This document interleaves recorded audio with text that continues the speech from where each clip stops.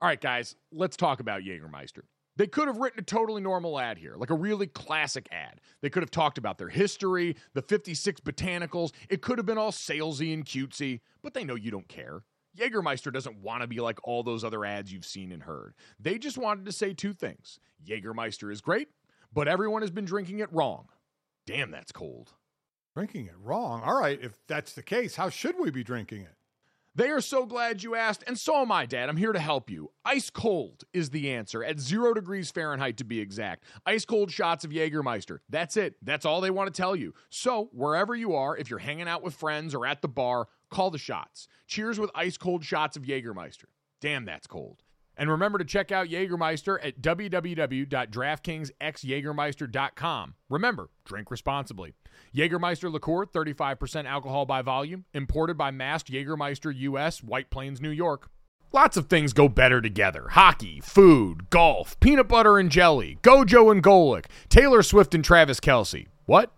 But if you really want to take things to the next level, drink some Labatt Blue Lights with your friends and live life to the power of we. Always enjoy responsibly. Beer, Labatt USA, Buffalo, New York. Good morning.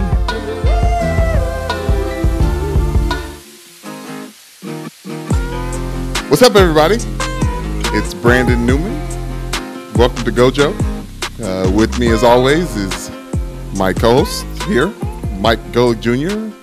How you doing, Mike? Just did laps in my garage and then went to my Uber Eats driver's basement. How we doing, Brandon? Doing great. You never cease to surprise me, Mike. It's amazing how little it takes for us to feel shiny and new around here. We're like 60 podcast episodes in, and we're already flipping it up to try and keep it spicy in the bedroom. Oh, man.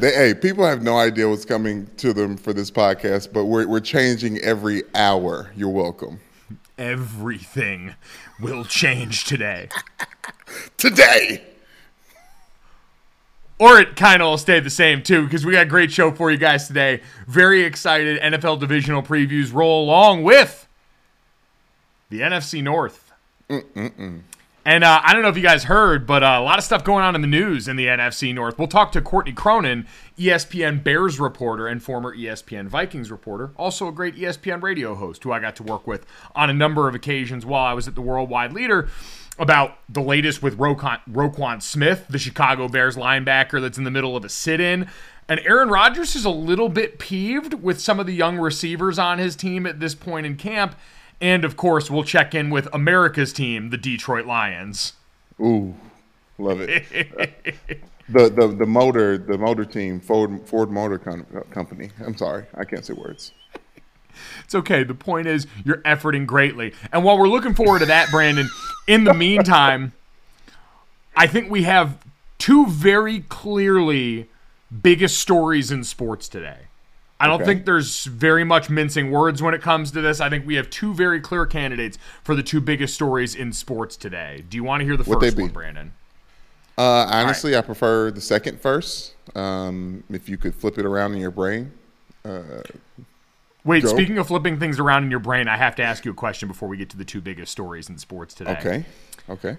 I saw this online, and I had actually had this conversation with my sister not too long ago, Brandon.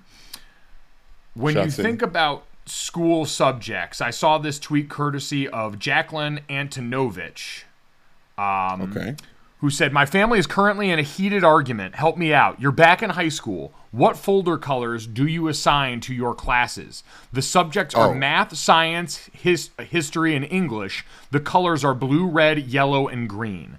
Do you have a go-to on this? Because my sister maintains that, without fail, it is as follows." Now, I don't remember it clearly enough to have an opinion, but my sister has this. Okay, well, I almost don't want to be tainted by her. Can I tell you mine real quick? All right, let me tell you yours. Tell me yours real quick, and let me see if it lines up with hers. Green is always science. Red is always English. I think math is always blue. And what was the other two? Yellow is... Yellow and history. I think that fits. Yellow and history, yep. So, yeah, you had no answer overlapping with her. Really? Does she have history and English flipped? No, she has literally all of yours changed. So she went math is red, English is blue, science is yellow, and history is green.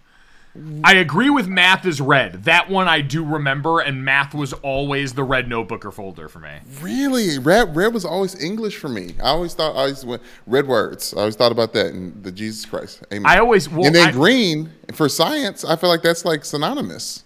See, I actually think I went yellow for science, green for history.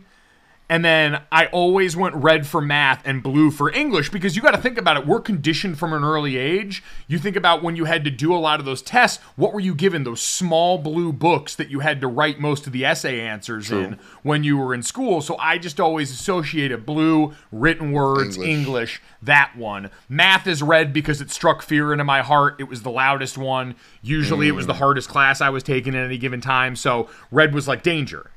I flipped mine. Mine was a heat map of what I liked, and red was like, oh, that's my shit. So English was my shit, contrary to popular belief if you've listened to this podcast. At Gojo Show on Twitter, let us know. The subjects, again, math, science, English, and history. The colors, blue, red, yellow, and green. Let us know what the deal is. Also, download, subscribe, rate, and review Gojo wherever you get your podcasts. Leave us a 5-star rating and put that in the reviews. Shout out to Lisa Frank and your psychedelic little puppies and kittens, and that was hot in the streets when we was coming up. That's the other thing that threw this off to me was, one, the existence of 5-subject notebooks, because a lot of times I go for the 5-bagger there and just take them all out in one fell swoop. And then you're right, Lisa Frank and the existence of specialty notebook or specialty folder covers definitely fucks this argument up too. So changed the game. Back when them skeletons was doing X game shit. Man, it was wild. Zombies with it really was some weird, like, subliminal messaging that was going on. No wonder our generation's so messed up. Oh, man. And God bless the ones below us. It also is probably why The Walking Dead's been going on for 20 seasons, because clearly we've had zombie fascination built in from the jump. That was just part of this. That and X Games. And that Tony Hawk's. Let's move on to real stuff. Shout out to Tony Hawk's Pro Skater. Brandon, the biggest story in sports today, I think actually belongs to the world of golf, because we got to see Tiger Woods footage of him getting off a private plane on a private one-day shot through a fence hole of Tiger Woods getting off the plane in Wilmington, Delaware, which is the site of this week's BMW Championship. But he is there beforehand to meet Wait a minute. What? Okay. What?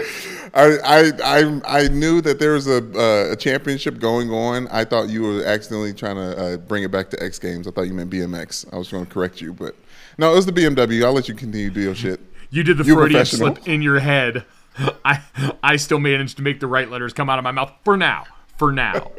So Tiger showed up in Delaware on Tuesday, not to play any golf, but no, Tiger Woods, a long time, Ricky Fowler, Rory McIlroy, Justin Thomas, Patrick Cantlay, and about 20 or so of golf's biggest stars on the PGA Tour were meeting there to talk about what to do with LIV Golf. These guys apparently were all getting together here in an effort to rally support for the PGA Tour in its ongoing battle with now rival LIV Golf Series. And, Brandon, this is interesting on a number of levels. First and foremost, Tiger Woods. If you're listening, come on home. Mike. Come on home, man. Like, I think you didn't listen, do the LeBron James where you started spending money on this process early enough for us to just go along with the charade around your hair. Tiger's mailing in the effort right now, so just start to go with the tight baldy, man. It's time. Okay. You're ready. You can pull this off. Thank you for explaining. I was going to let people know, if you don't know what come on home is, it's what we all say to each other, us men, when it's like, you know what? Maybe get rid of those little follicles, those little shades of hair on your top, and, rock the baldy. It's Mr. Clean time. You don't want to come out here looking like Homer Simpson. That's not the way. I'm someone who lived that life, Brandon. I waited too long, and I didn't have someone who had a stern chat with me about that until Bomani Jones came into my life and basically just gave me the ultimatum and said, it's time, man. Bomani had been on that. Now, Bomani has since betrayed the bald community and has grown back a pretty luscious head of hair, but At that time, he was my Sherpa. And so I just want to do for others what was done for me. I have been better for it on the back end. And I look at pictures of me now, like in situations like this, and I wonder, why did I hang on so long to something that was clearly gone? Well, it was because you had hair there, Mike, and that's what I'm fighting for Tiger. Like, the hair's there. I think he holds onto it. His profession, he wears a hat. You can decide to wear a hat when you want in your profession, because we do this from our homes. But when he's out there, he's got a hat on, Mike. I think if your profession wears a hat, I think you can keep the hair on the sides and keep the illusion going for as long as possible. It's Tiger Woods. It's taunt. It's a fair point. We've only seen it show up after he gets off the 18th hole in any given round, but that was the first part of this. But Brandon, I was interested because this is now, I think, the single greatest validating factor in what we've seen of LIV Golf so far, where for it to be addressed like this in some sort of players-only meeting amongst the PGA guys, there's clearly a threat here. And we've seen Tiger and Rory especially have been super outspoken against all this. I heard Stephen A. Smith earlier today on First Take, because Stephen A's got to have a take on everything. He's back from vacation here. He's ready to lift the whole network up on his own. But he said that he was pissed off by this because the notion that they would be trying to subvert competition in a world where if LIV Golf wants to go out and spend this money, apparently forgetting that it's blood money that's being spent over there, then this should be a choice that golfers are allowed to make. The interesting part of this to me, Brandon, is the easy retort to that, and what this situation signifies is actually something that Stugotz has been right about all along. Stugotz was right. Stugotz was right. This is them striking back. LIV Golf's only weapon is fat piles of money. They don't have deep competitive fields. They don't have television rights that we're going to get this product to the masses in ways that are easily seen. They have big fat piles of money. The only weapon that the PGA Tour has is the four majors. And Tiger Woods talked about in the past not knowing the way the World Golf Organization was going to administer points from the LIV Golf Tour potentially over to the PGA Tour. That's how people qualify for the majors. And he bemoaned the fact that some of these young players might miss out on that opportunity, which, you know, has been super good to Tiger Woods and building the giant myth and legend of Tiger Woods. I understand why the PGA would do this, because, again, they're trying to be. This is now a competition to see who can be the biggest and the best and who can monopolize golf's best resources. And all you can do is use the tools at your disposal. And the LIV Golf League uses fat piles of cash, and the PGA is going to use the majors. And really, like Stugotz said, it's going to be about the Masters. Can they get the Masters and the majors in the way that we heard about before to potentially shut their doors on these dudes? Because if it is, then all of a sudden you cap this at a certain growth point for some golfers, and you'll only get so much if you're LIV. So I can understand this, but in a roundabout way, this has actually been the single most validating moment for the LIV Golf group. That's what I was going to say. I'm like, this makes me feel like my original take that this has an expiration date on it is a bad take, like all the rest of my takes. Like, Tiger Woods and Ricky Fowler are getting together. What are they going to get? Are they getting together to talk to the media that's like, please stop asking us LIV Golf questions? No, they're getting together to try to, like, what? Like Home Alone, the LIV tournament, like trick them and piss them off and mess them up until they run back home and decide not to steal their stuff and stop stealing the players. Like, I don't know what can be done. That's why it feels so weird that it's gotten to this point. Like, I feel like the LIV Tour is now the bully in this situation. Like, you said the only weapon they have is fat cash, but in America, that's the biggest weapon there is. It is, and for most guys that is. Like, Tiger Woods can't comprehend this because he has fat stacks of cash and also a pile of majors that have made him the best golfer of a generation. Like, I can understand why Tiger looks at the PGA and says, hey, the devil I know is better than the devil I don't. And you can play moral high ground in all of this, Brandon. The one thing I can go back to, because we've talked a lot about this, and we've heard a wide range of opinions on the fact that this is backed by Saudi money that's there to sports wash their reputation. And the people taking it, looking at potentially 9-figure deals, we heard Tiger Woods, according to Greg Norman, turned down between $700 and $800 million to come over to LIV. We've seen other guys get, between $100 and $150 million. I understand a lot of people are going to say that's worked and the sports washing has worked. As we sit and go along with all of this and see the way that we talk about it, I understand sports washing is to maybe get us to talk more about the sport that's going on in association with the organization that's trying to look a little cleaner versus talking about their human rights issues and violations and the crimes that they commit. But in this case, I think it's almost impossible for Live Golf to win on that front. Because I feel like, again, because of Phil Mickelson, every time they come up, no matter how much money they spend on these guys, it's always going to go back to, we know why part of the divide is there. We know where this money is coming from. There's no hiding it. Everyone talks about all the other places that the Saudi royal family has parked money in the English Premier League and businesses in the U.S., but we weren't given the game on that on the way in.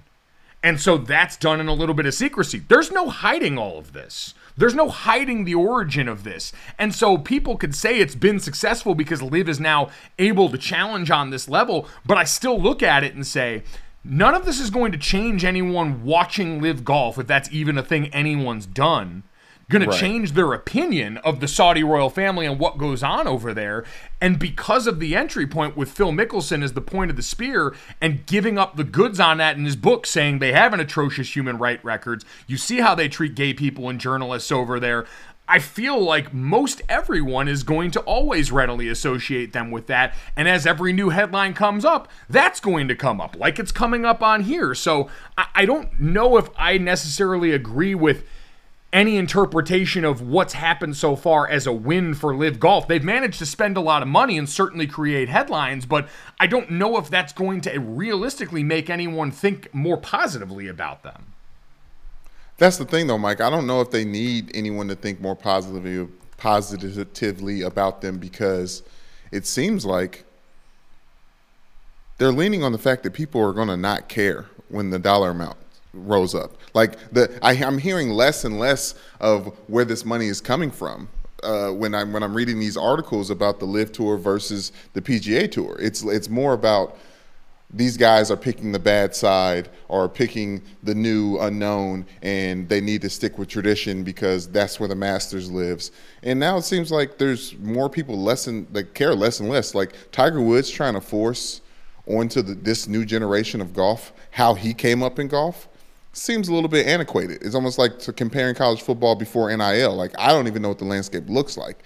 So for me now, Live Golf, I think they might be leaning on the fact that at the end of the day, Americans usually, not to say usually, a lot of Americans in athletics and people who follow athletics get tired of caring.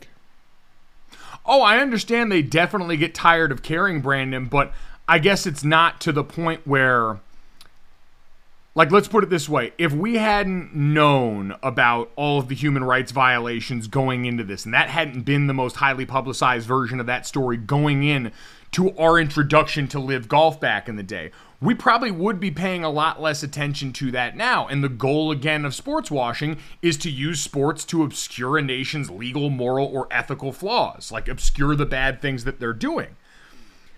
I guess my whole thought process is, in the other ventures they've done that in, they've been somewhat of a silent partner. There hasn't been this kind of buy-in that points the arrow back to them. Now they are the subject in so many of the stories when this comes up. And I just feel like that works counter to what you're trying to do in sports washing, which is to make people somehow look at you as a neutral figure rather than a bad, where I think everyone's going to continue to look at the Saudi government and what they've been a part of as an objective bad. Like, I don't think that version of the conversation's changed at all here, unless I'm completely misunderstanding what sports washing is and can be. Well, yeah, but I would say that if the root of the tree continues to be bad, are we collectively, as a sports watching, as fans of golf, are we looking at everyone who decides to join the Live Tour as bad? Is Phil Mickelson, the John Wick's grandfather, like the version of him now, is he just empirically, like, he's bad? Like, we think of him as bad, and everyone involved with Live Tour, is that as far we're taking it at this point in time? Everyone who's signing up and taking money is bad?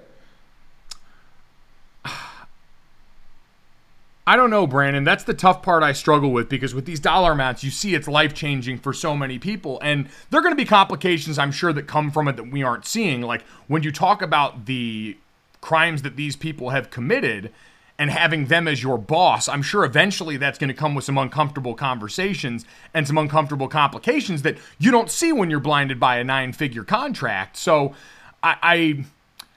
I don't think it's as simple as saying the people involved are all good or bad, because as many people have pointed out, if you look hard enough at a lot of the sources of income for people in this country and otherwise, you can find some pretty bad and pretty ugly on the other side. But again, The difference is here, we were so acutely aware of the sins going in that I don't think the end goal is ultimately going to meet. Now, it puts a crisis in the PGA's existence and has them having meetings like that as... Right. Phil Mickelson tried to make that the point, right? That this was about upending what the PGA Tour had done for so long. Him, in his mind, which we know was probably not true. Phil Mickelson has a ton of gambling debt. Phil Mickelson had to get money fast. It all made sense in that light with him. But I think that as the point is certainly like made a threat, because now you've started poaching talent away from what was supposed to be the PGA's. But I don't think that was ever the goal for the Saudi royal family, was to just come in and create a competitive counter league. It was to come in and to get people to forget about the things that they've done. And I still don't think at this point, because it's not a readily watched product. It's not something that people tune into like the NFL, that, hey, have a bunch of conflict in watching based on things like we see with Deshaun Watson, but are so addicted to the product that they won't turn away.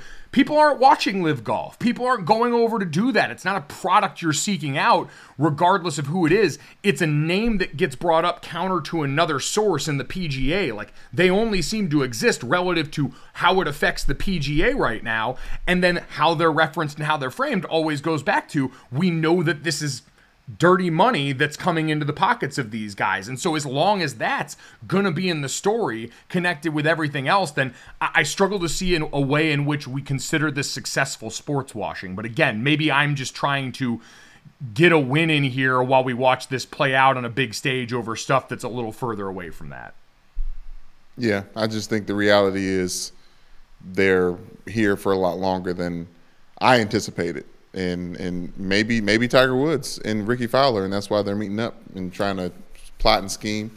Yep, I think it's definitely gone faster than they all expected. And I think now, again, it all comes back to the great and powerful Stu Gatz, who pointed out that this is all going to be about the majors. And if you want to cap the growth on this thing, you're going to keep golfers from playing in the majors if they defect and go to Live. So that, I thought, was the first big story of the day. The second big story of the day, you're going to have to wait for, because first, coming up here on the other side of this break, we're going to talk to our friend Courtney Cronin about what to expect in the NFC North in this 2022 NFL season. Growing up playing sports, I learned really quickly that how you do the little things is how you're going to do everything. That's why coaches always harped on us about having our hand behind the line on sprints or picking up our locker, because that was going to directly translate to critical moments on the field, making sure we're lined up right, taking the right steps so we can go out there and execute and win ball games. Small actions can have big benefits, just like how taking care of your gut can support your entire body's health.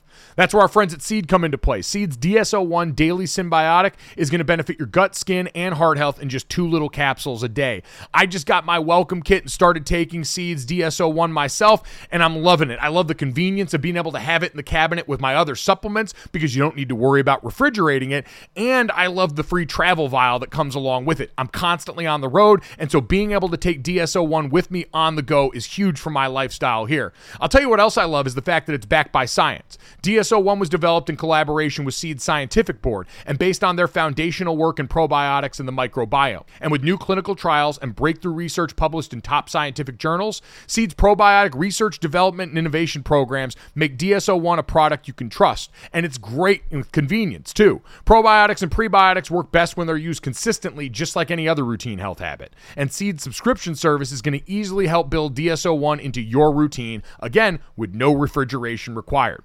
So, trust your gut with Seed's DSO1 Daily Symbiotic. Go to seed.com/gojo and use code 25gojo to get 25% off your first month. That's 25% off your first month of Seed's DSO1 Daily Symbiotic at seed.com/gojo, code 25gojo. All right, the NFC North means we get to talk to one of my favorite people, Courtney Cronin, ESPN Bears reporter and ESPN radio co-host. Her and I got to spend a lot of time together over the last summer when I was still hosting at ESPN Radio. Was formerly the ESPN Vikings reporter, so Courtney represents half the division that we get to talk about here today, but being back home in the hometown Chicago has to be pretty fun for this season. It's incredible. There's so many moments that I almost have to pinch myself when I'm covering the Bears. Like I'm walking, through the practice facility and I'm at Hallis Hall realizing that this is where I grew up, and this team has not won a lot, even dating back to when I was a kid in living in the area, and not much has changed, but it's great. I couldn't ask for a better place to be back in Chicago, where I grew up, and getting to do this job. It's been really, really cool.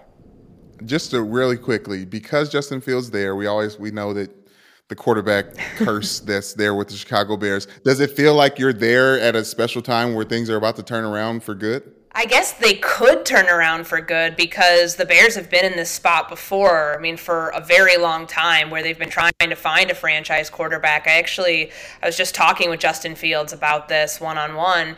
You are assuming such a huge responsibility coming in here trying to be the guy, because there have been so many others before you who were trying to be the guy, and it never panned out. And, you think year two of a brand new quarterback who was a first-round draft pick. They hedged, their draft future for this year. Obviously, it was the last regime, but they put a lot of stock into making sure they could get that draft pick, and I think that's huge. And so when you're covering that, there is the breath of fresh air feeling that you get in on the ground level with somebody who is, 2 years into his rookie contract and is somebody who was such a tremendous college player. I think there is a lot of belief that he can be the guy, but when you cover somebody like that, you trying to figure how can they actually make the jump from year 1 to 2 when the circumstances are what they are in Chicago with what's around him. So it's definitely different, because I covered Kirk Cousins in Minnesota, and obviously he was a big free agent acquisition for the Vikings when they got him in 2018, and it's different when you have somebody who at that point was on the cusp of his of year 30 when you get on the other side of 30 and are at a completely different stage of your career than somebody just starting out. And what's it been like for Justin on the leadership front, too? Because this team's undergone some pretty big identity shifts, right? And there's no more Allen Robinson in the building. There's no more Khalil Mack in the building on the other side. We'll get to the Roquan Smith hold-in that's going on the defensive side of the ball. And you've got the new regime coming in. So has this started to become Justin's team already, where he's been able to get in front of the room? Yeah, I think that's a great point, because last year he was in such a weird situation. There's this pseudo quarterback competition that I don't know if they just did that because they felt he needed a little bit of time at first, but the Andy Dalton, Nick Foles thing, that's not a situation you want to bring anybody into, especially the guy that you expect to take over. At least in San Francisco, they had the right succession plan in place where they knew last year that Trey wasn't ready and it was Jimmy's team. Last year in Chicago, it's who the hell's team is it? You have Andy Dalton, you have Nick Foles, who's kind of reluctantly there because he got traded there, in the COVID year, and it just was not a great situation for Fields, because you cannot come in as the rookie when you've got these two veteran guys before you, one who had won a Super Bowl, and just start exerting your style of leadership. So it feels this year that Fields came into a situation that he had a completely clean slate. Okay, I can lead the way that I want to from the very jump, and I don't have to be worried about the perception in the locker room. And it's a younger team, too. When he and I sat down and talked about that, the difference from then to now, they had so many veterans on that team. There were guys at completely different parts of their career and their lives, whereas this is probably the youngest, team in the NFL when you average it out, because he's 23 years old. Their young stars are Cole Kmet, who's early 20s. You guys know him from Notre Dame. Darnell Mooney's a baby still, very much, and he's older than Fields, but he's still so young. You got to think about the guys that are the building blocks of this team. They're all under 25 years old. So it's a different group for Fields to surround himself with and be this is my team, versus I'm 22 last year and I've got Khalil Mack, Akeem Hicks, all of these guys who are almost 10 years older than me. So I mean, Roquan Smith's someone else who's young. That's the building block for that defense. Go ahead, Mike. Oh, no, you were going right where I was, which is part of this situation also has to do with the young talent on the other side and with what is happening with Roquan Smith right now. The hold-in, Roquan Smith very publicly demands a trade from the Chicago Bears, hints that the organization is not valuing him, that their last offer was essentially a non-starter. So, Courtney, you wrote a great piece on ESPN.com kind of breaking down the logistics of where we're at with the Bears right now. So, as this currently sits in the situation here, why do you think, if there had to be one reason at the top of this, why are we in the position we're in now with a homegrown draft pick for a franchise who's been highly productive sitting out camp because the organization he believes doesn't want to pay him what he's worth? Well, there are a number of different things. First, I think you start with the linebacker, off-ball linebacker market. We have not seen these deals pan out, and Fred Warner and Shaquille Leonard reset the market last year, but there's only a handful of guys who make over $15 million. So if Roquan Smith was going into this saying, I want to be the first $100 million inside linebacker, that's an uphill battle to climb because, frankly, we have not seen these deals age well. Think about Anthony Barr's contract that he signed that I think restructured not once, if not twice. If I remember correctly, in Minnesota, and he's obviously on a different team now. C.J. Mosley's deal didn't work out very well. Bobby Wagner, in his $18 million a year contract, got released from Seattle this offseason, and he was a staple there for his whole career. So I think the market itself probably put him in a really tough spot because you're just not going to get paid at that position given the importance of edge rushers in the NFL and cornerbacks. Those are the two most lucrative spots to play on defense.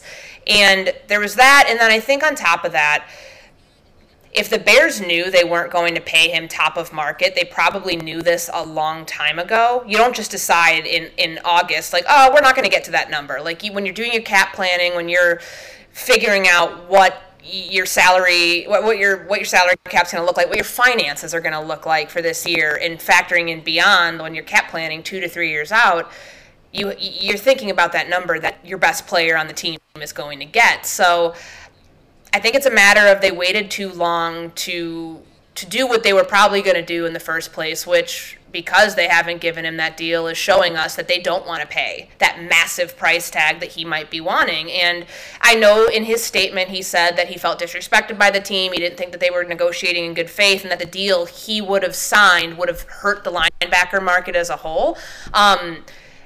I think that you just have to look at kind of where he stacks up. Shaquille Leonard, I think, is a better player than Roquan Smith. Just, the guy was an all-pro right away as a rookie, multiple-time Pro Bowler. Roquan Smith's second-team all-pro, and he does have stats to support being maybe a top 3 linebacker, but not the best in the NFL. And I think the Bears are looking at that right now. On top of the fact that you have a brand new front office.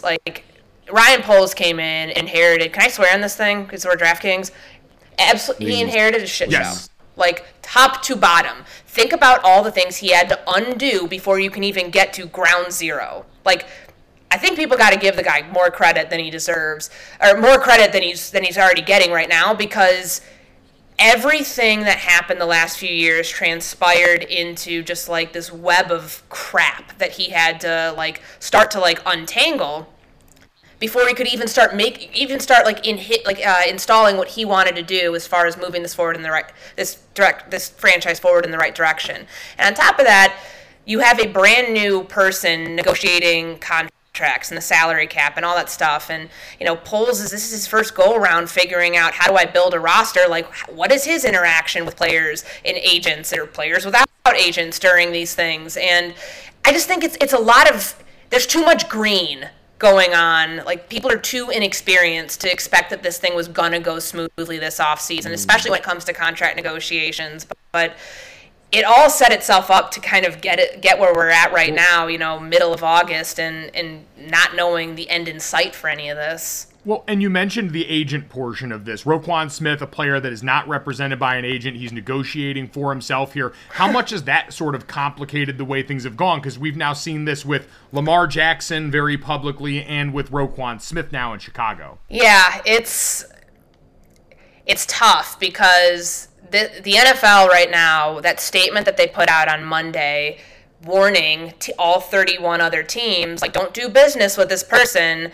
And they name him by name, St. Omni, who, if in NFL circles, he's well known as a financial advisor for a lot of like guys who get paid at top of market. Laramie Tunzel has been linked to him, and I don't know, I'm not going to go ahead and say he like negotiated a deal for him because he can't. They only negotiate with NFL teams, only negotiate deals with NFLPA certified agents, but that doesn't mean that these guys, DeAndre Hopkins, Bobby Wagner, J.C. Jackson, these guys who do their own deals, they have somebody in their ear telling them the market, whether it's the NFLPA, whether it's, in their salary cap and administration team, or whether it's these financial advisors who are not certified agents getting, helping guys kind of lay their case out. And so it made the deal so much more complicated when the NFL Management Council puts out that statement warning teams, like, don't do business with this person representing Roquan Smith because he's not a certified agent.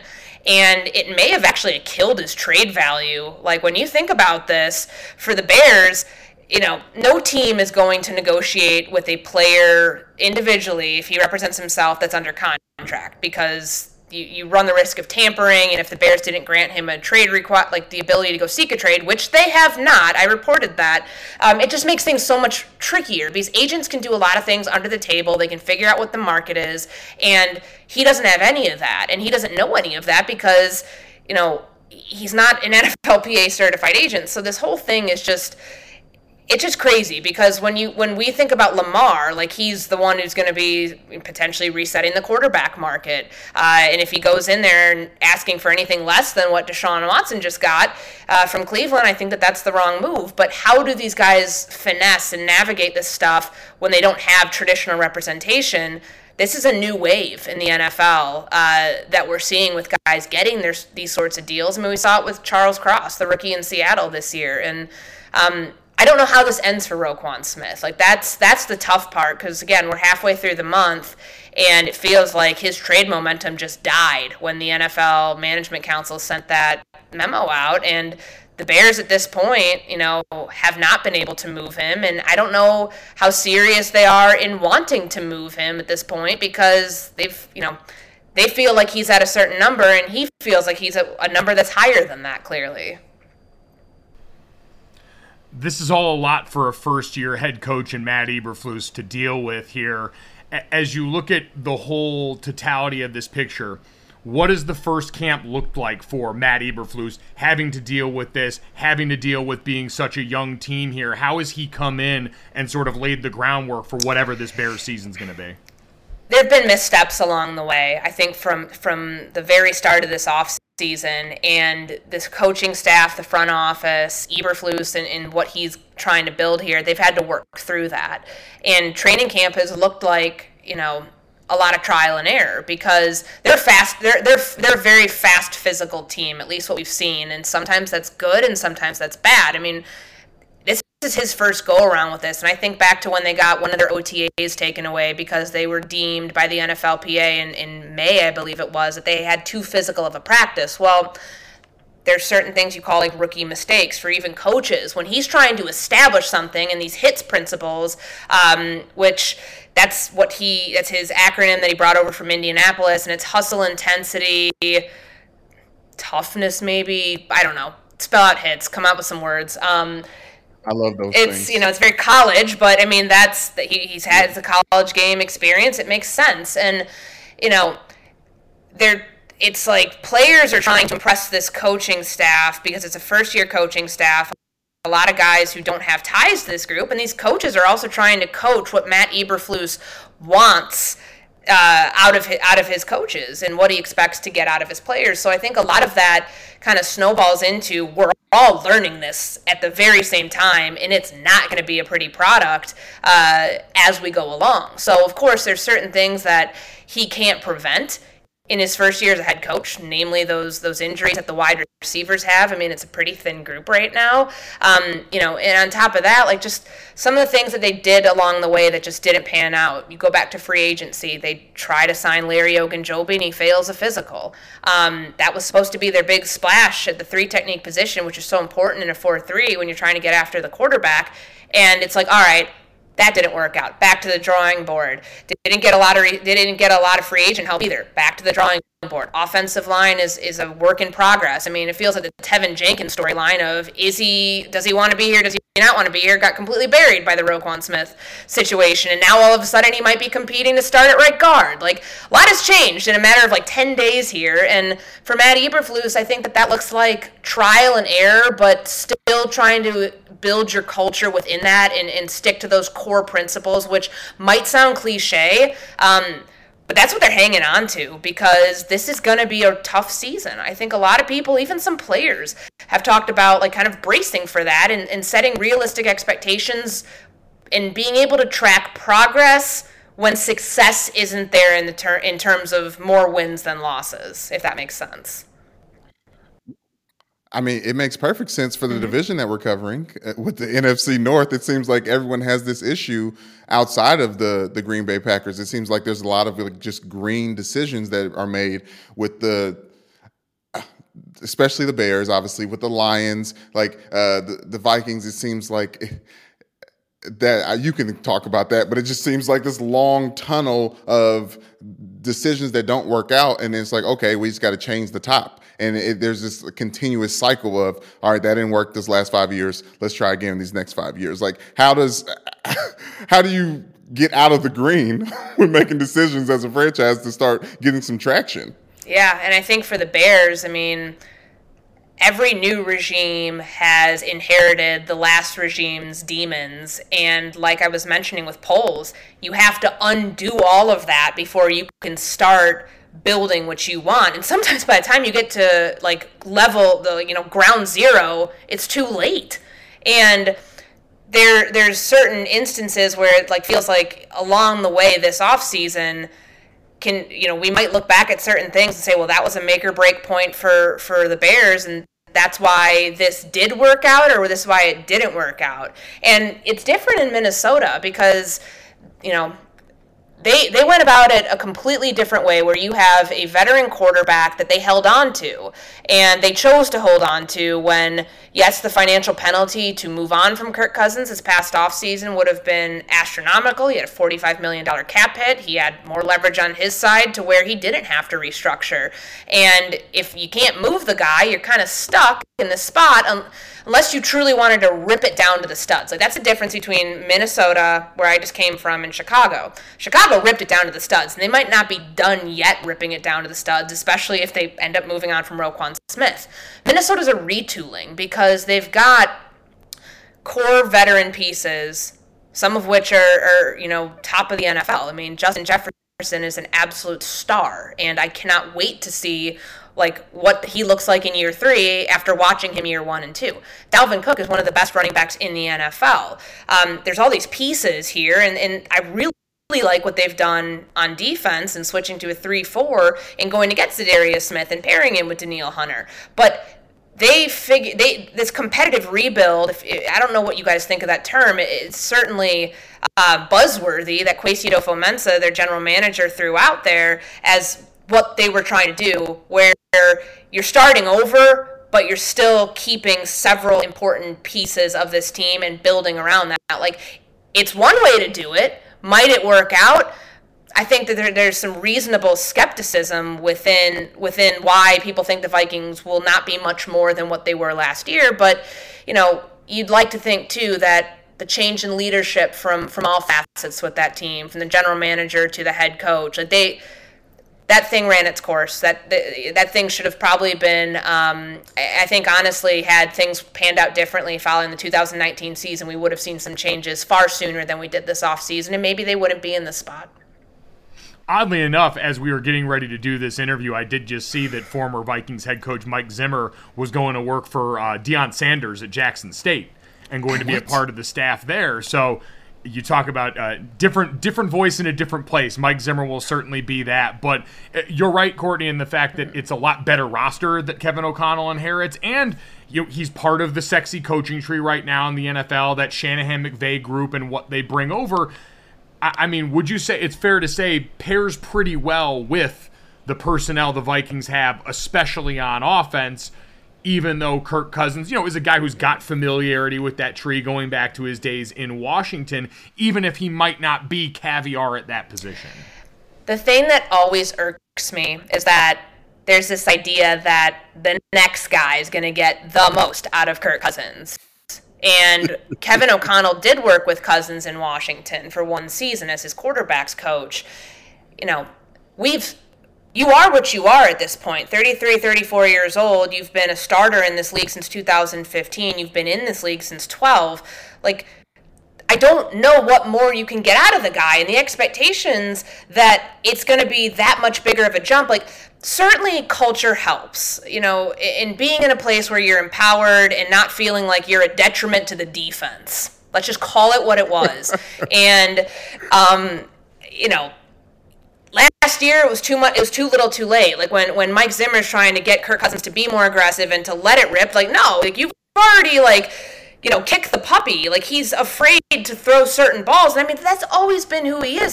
The check down is the most comfortable option a lot of times because he's not a risk taker in a lot of facets. Because most times when you do have a risk averse quarterback, when he does take a risk, it's not going to turn out well. It's going to lead to interceptions. It's going to lead to turnovers. And I just don't know that narrative is a fair one and an accurate one around Kirk, that he can be something that he's not, and that a new coach is going to come in and just change him. The one thing that I think Luke Getsy said, and he's obviously the Bears offensive coordinator, but this scheme is, you see variations of it everywhere. The Kubiak-Shanahan system, which, Kirk has played in. And I'm very curious to see what, the McVay influence too, what O'Connell brings to Minnesota.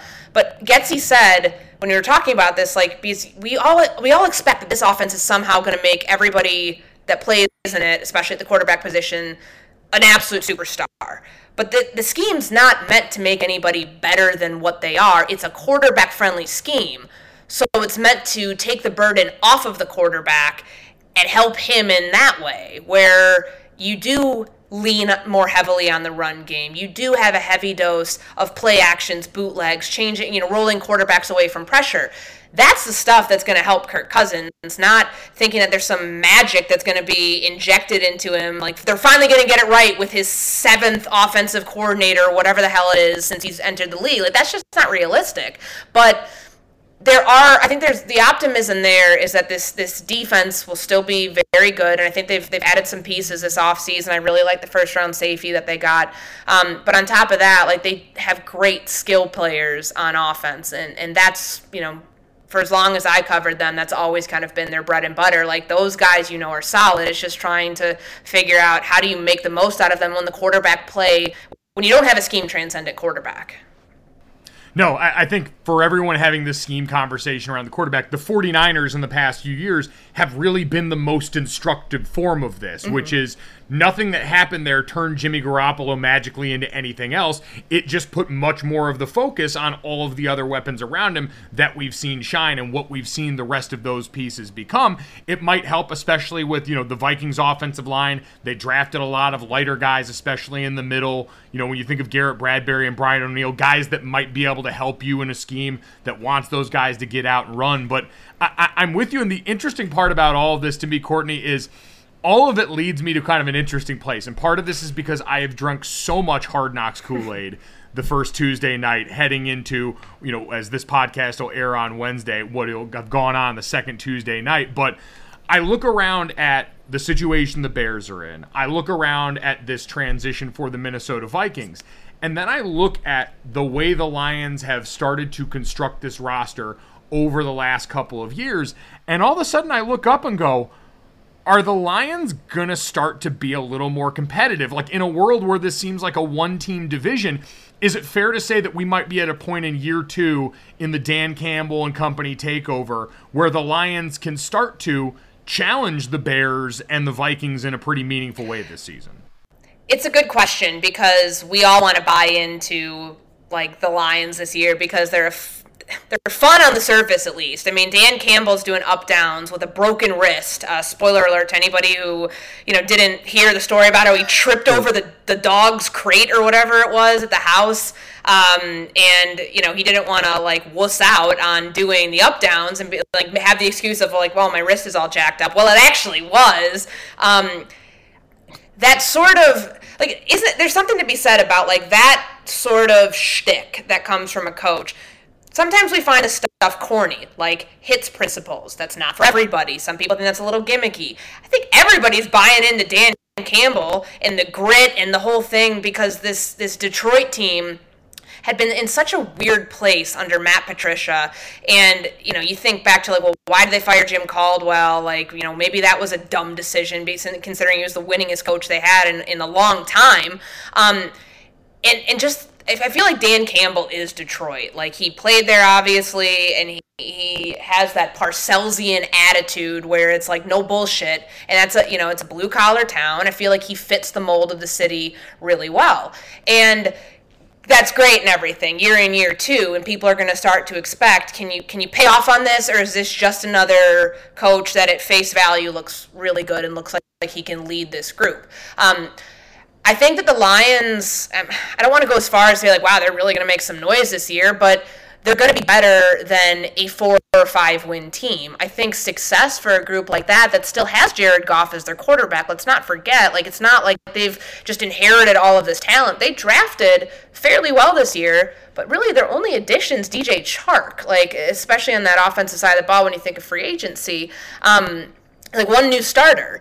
And I just look at that and I say, well, how high can the ceiling actually get with Detroit? Like, to me, I still have some pause there, but this division makes it easy to project who might be the third or the second team because of who we expect the fourth team to be, which is a team in an ultimate rebuild right now, which is the Chicago Bears. So I guess it's like we can set Detroit's bar based on where we set the bar for other teams in the NFC North, and figuring that if it's more success than what they had last year, and certainly you can look down the stretch of those games in December when they beat the Vikings on that final play from Amon-Ra St. Brown because Cam Dantzler is playing the wrong coverage and it gets stuck in the end zone looking around like he had no clue what he was doing.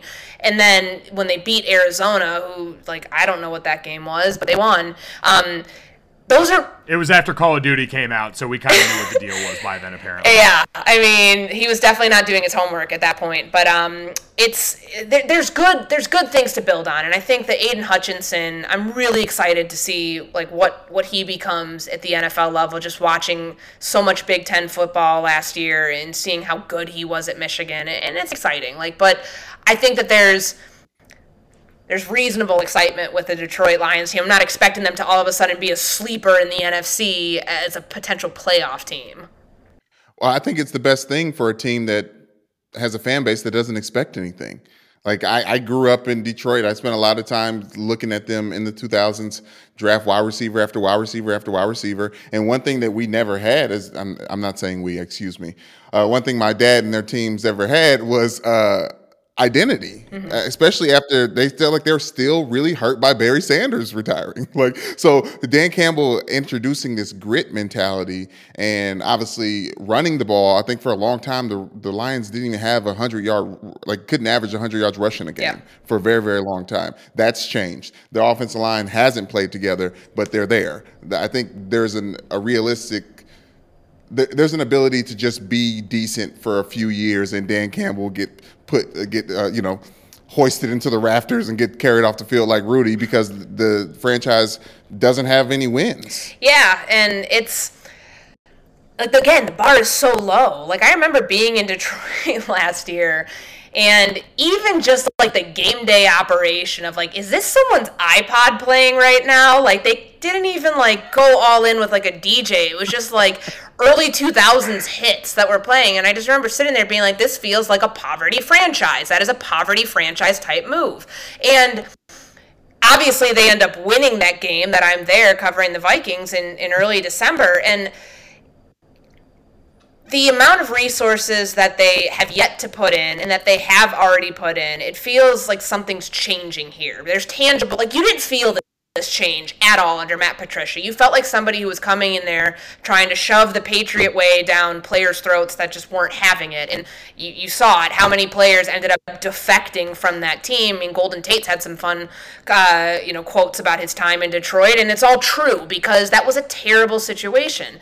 And I don't know, Dan Campbell's been able to, like, get people who aren't Lions fans and aren't believers and don't want to, take the mentality of, we'll get him next year. Like, he's actually gotten people to buy into, hey, there might actually be a chance that we could get them next year type thing. You know what I mean? Like, there's tangible optimism because the coach, I think it all starts there. And even though in realizing what their draft positioning is too, I mean, those first round picks that they got from the Goff trade, sending Matthew Stafford somewhere else, that stuff's going to pay off. And I think what their front office can do, and Brad Holmes certainly has the draft capital now to strike, like, if they aren't a great team, and wherever they're drafting, next year's a great draft for a quarterback class, because we probably have seen, again, like, you see the ceilings in quarterbacks. We've seen the ceiling in Jared Goff. We saw it with the Rams. And I just think that their future, especially once they're able to get sustain some success at the quarterback position, because they had it with Matthew Stafford, but they, I don't know if you want to say misuse, didn't properly use it or just didn't put him in a situation to succeed during his decade there. Now that they have a fresh perspective and a fresh set of philosophies that they can build around that position, 2023, when they're drafting, might be the right year to do that. The NBA playoffs are heating up, and so is the action at DraftKings Sportsbook, an official sports betting partner of the NBA. With same-game parlays, live betting, odds boosts, and so much more, don't miss out as the NBA postseason winds down. And if you're new to DraftKings, you gotta check this out. New customers can bet $5 to get $150 in bonus bets instantly. Download the DraftKings Sportsbook app now and use code GOJO. That's code GOJO for new customers to get $150 in bonus bets when you bet just $5. Only on DraftKings. The crown is yours.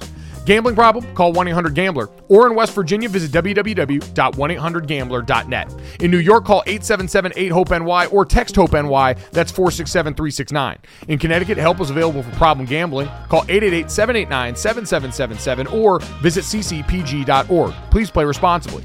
On behalf of Boot Hill Casino and Resort in Kansas, 21 plus, age varies by jurisdiction, void in Ontario, bonus bets expire 168 hours after issuance. See dkng.co/bball for eligibility and deposit restrictions, terms, and responsible gaming resources. So this team becomes really interesting to me because you're right. The Dan Campbell difference between him and Matt Patricia is Dan Campbell knows who he is, and Matt Patricia was trying to be somebody else. And you've been around a ton of players, and no, that's something that everyone can pick up on. Having a staff full of guys that were, perennial NFL pros and guys that played a decade in the year at almost every position certainly helps with all that stuff. But everything we just described there is right. They have a Jared Goff ceiling here, and that might help them lose a few more games than they should and get to better draft position, or it might just keep them right level with whatever the floor is that's set mostly along the lines of scrimmage for this team. But you mentioned the possibility. The question I had was, obviously the draft can be a possibility with the capital they have. I'm just wondering if Detroit is a franchise, because it is Detroit, because you mentioned some of the limitations in what they've put in resource-wise so far. Is there any shot they could turn themselves into a place that might be a destination for a disgruntled veteran quarterback? Like, I look at Derek Carr in Las Vegas and say there's a big out in his contract after this season. It's never seemed like a marriage that's been totally on solid ground there. And he's a guy that is, on his best day, maybe the 12th or 11th best quarterback. He's a very good quarterback in this league. And if all of a sudden he became available and you put him behind a Detroit offensive line that's young and getting better, that's starting to amass some weapons around there with DeAndre Swift and Amon-Ra St. Brown that you mentioned, could that be an opportunity for that team? Or is the Detroit factor make it difficult to try and lure potentially a free agent or, a trade partner like that? It'd be interesting because, like we talked about, I mean, I think they did a really good job drafting this year. It's never really been like a great destination for free agents because they don't win, and probably because in a way it's Detroit. That's nothing against the city. It's just like it's not a football. I mean, it is and it's not. Like, that's not a place where you go to revive your career. And I remember when the Jared Goff trade happened that night, it was just kind of like, well, they're sending him to Siberia, like a football version of Siberia. And could he be the person who melts that ice and, turns it into a place where free agents want to go? Maybe. But like they slowly have built this thing. Like Brandon was mentioning with the offensive line, think about all the guys that they have there that you finally expect. Okay, it's like this year we spent a first round pick on Frank Ragnow. Okay, center position will be good for the next couple of years. Then it's Penei Sewell, like your right tackle position is set. Taylor Decker's still there. Like you have a lot of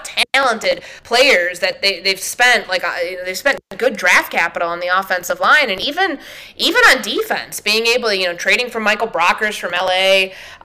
They signed Charles Harris this offseason too. I mean, there's pieces that are coming together that I think we've seen more this happen this year than previous years. And maybe, they've got 26-ish million right now in available cap space for next year, and certainly that can change and go up depending upon what you do with Goff's contract and how you handle potentially moving on from him. But the Derek Carr one is a good one because that's not a 3-year contract in reality. Like, you can get out of that for $5.5 million next year and just a little bit of debt. Like, that's the dead money. If Josh McDaniels is not sold on him, then that's what they do. And they end up bringing in whoever they want to be throwing the ball to arguably one of the most talented, core of pass catchers in the AFC West. I think that's a great one because Carr is in a lot of ways like a Matthew Stafford type where he's a very good quarterback.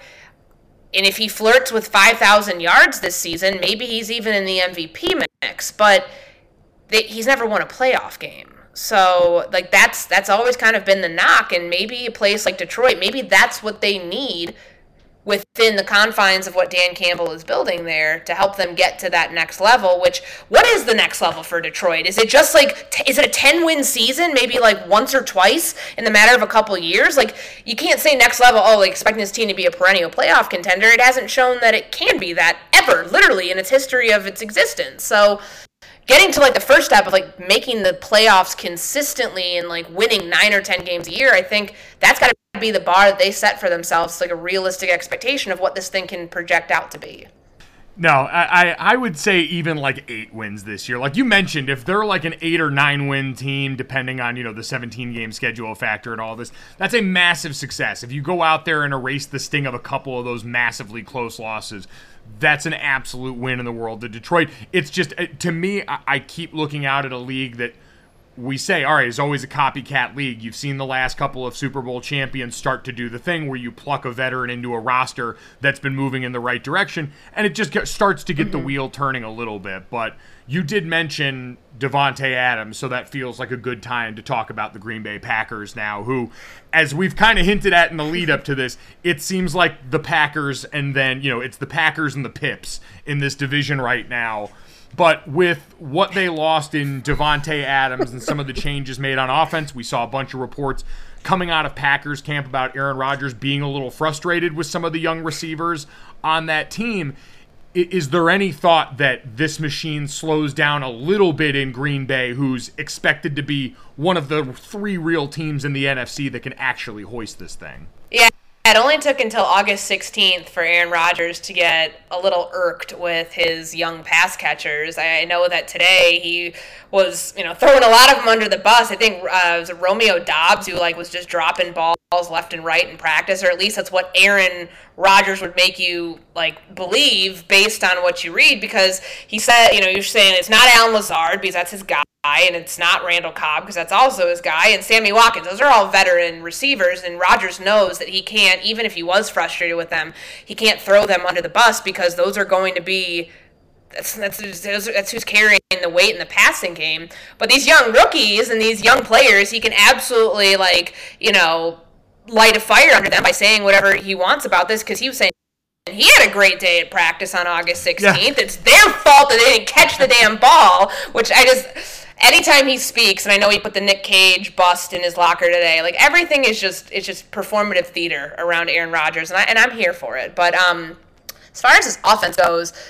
the last couple of years they've been trending away towards Aaron Rodgers having to be MVP magic, scramble for 8 seconds inside the low red zone and make a play, Aaron Rodgers, to get this team, to this team to reach its ceiling, because we've seen this team reach its ceiling when he's playing at an MVP level. It's a 13-3 team that ends up bowing out either in the championship game and can't make the next step, or what we saw last year in the divisional playoffs. So I think when Matt LaFleur took over, it's been a slow burn of changing the offense and not doing it so drastically that it makes Rodgers freak out all at once. They've done it the right way, where they've started to put more run support around him. And I think not having Adams there is not a complete death wish for the Packers. Their window to contend is still open as of right now. I mean, what you're going to see this year is them, having more two-back sets and adding some balance to that passing attack might not, it's not going to change the loss of not having Davante Adams there. He's the best receiver in football. But balance in the offense might change the outlook for this team. And I think that that's a big thing for a group that, it's kind of like this misfit group of misfit toys when, Allen Lazard's a wide receiver 1 in the eyes of Aaron Rodgers. I don't know what he's seeing, and I don't think a lot of people are, but I mean, he has really no other choice. And, Randall Cobb is always been his guy, and I think will continue to be that. So he's going to force that thing through and say he's the best slot receiver in the NFL. I don't know about this version of him, but there's some young players that I like the way they drafted. I like the Christian Watkins pick. I like Romeo Doubs. I think that there's some good skill players that they have, but at this point of Rodgers' career and not having Davante Adams, they're not as dominant of a team to have to game plan for from a defensive perspective. So how teams will change now, I mean, they still have to prepare that Aaron Rodgers can pull this Houdini act and do whatever he wants back there, but who he's throwing the ball to matters, and how those guys come through when Davante Adams has been such a force for this team. I think that there will be some changes, and that's the thing. I don't think this is such a runaway expectation for me. I don't think that the Packers are going to just run away with the division. I think the gap between them and Minnesota, and I've kind of changed my opinion on this, I think the gap is closed a little bit. It used to be, to me, it was Green Bay way up here, and then Minnesota, really? Probably 2 notches below. I think that the way that Green Bay, way things have gone in Green Bay this offseason, they're going to have a top 10 defense. That's where they can really hang their hat. I don't think it's as wide of a gap in the NFC North between the top 2 teams. We know who the top 2 teams are, but I just don't think it's the Packers are head and shoulders so much better than the Minnesota Vikings. I think we talk a lot about the skill players relative to that. And you're right, the Packers, top 10, potentially top 5 defense on the other side here.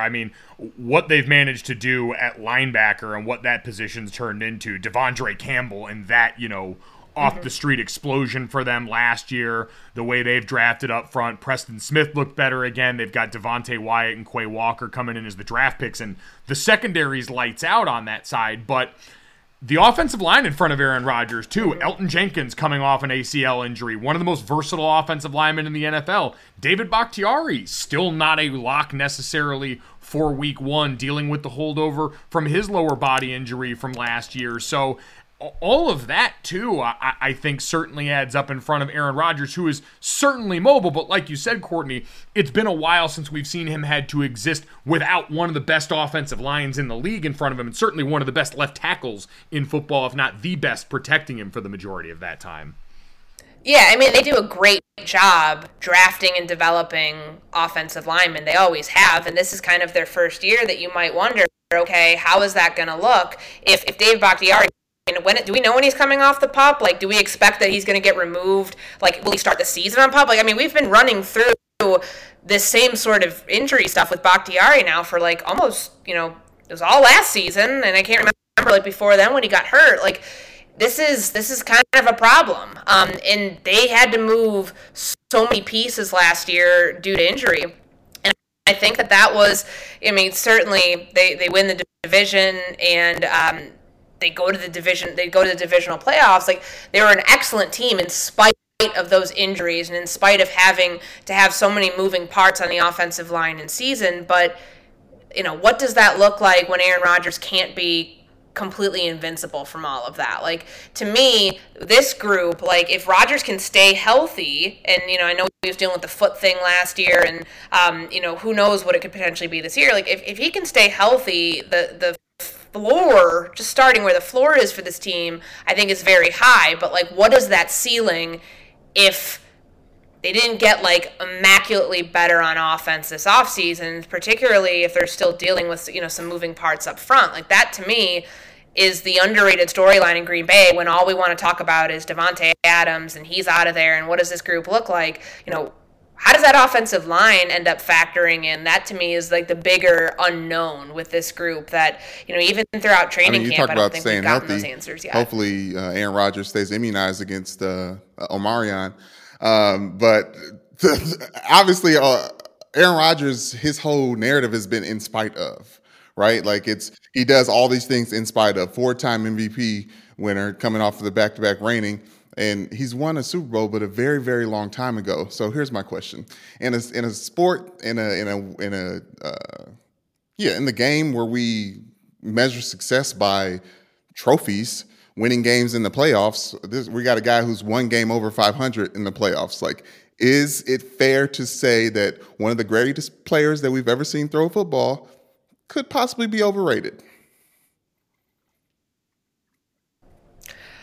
I think it's a fair question in bringing up his playoff record because 2010 was a long time ago. Like, I was underage in 2010, which is crazy to think about now. And, like, now, where Aaron Rodgers is at, they've had their chances, and you've got to wonder, like, if 13-3 is your ceiling and you can't get past Seattle, if you can't get past, or, that's a bad example. If you can't get past the San Francisco 49ers, if you can't get past, what is a weaker NFC this year, whether it's the Rams, the Bucks, the 49ers, I'll throw them in that mix too.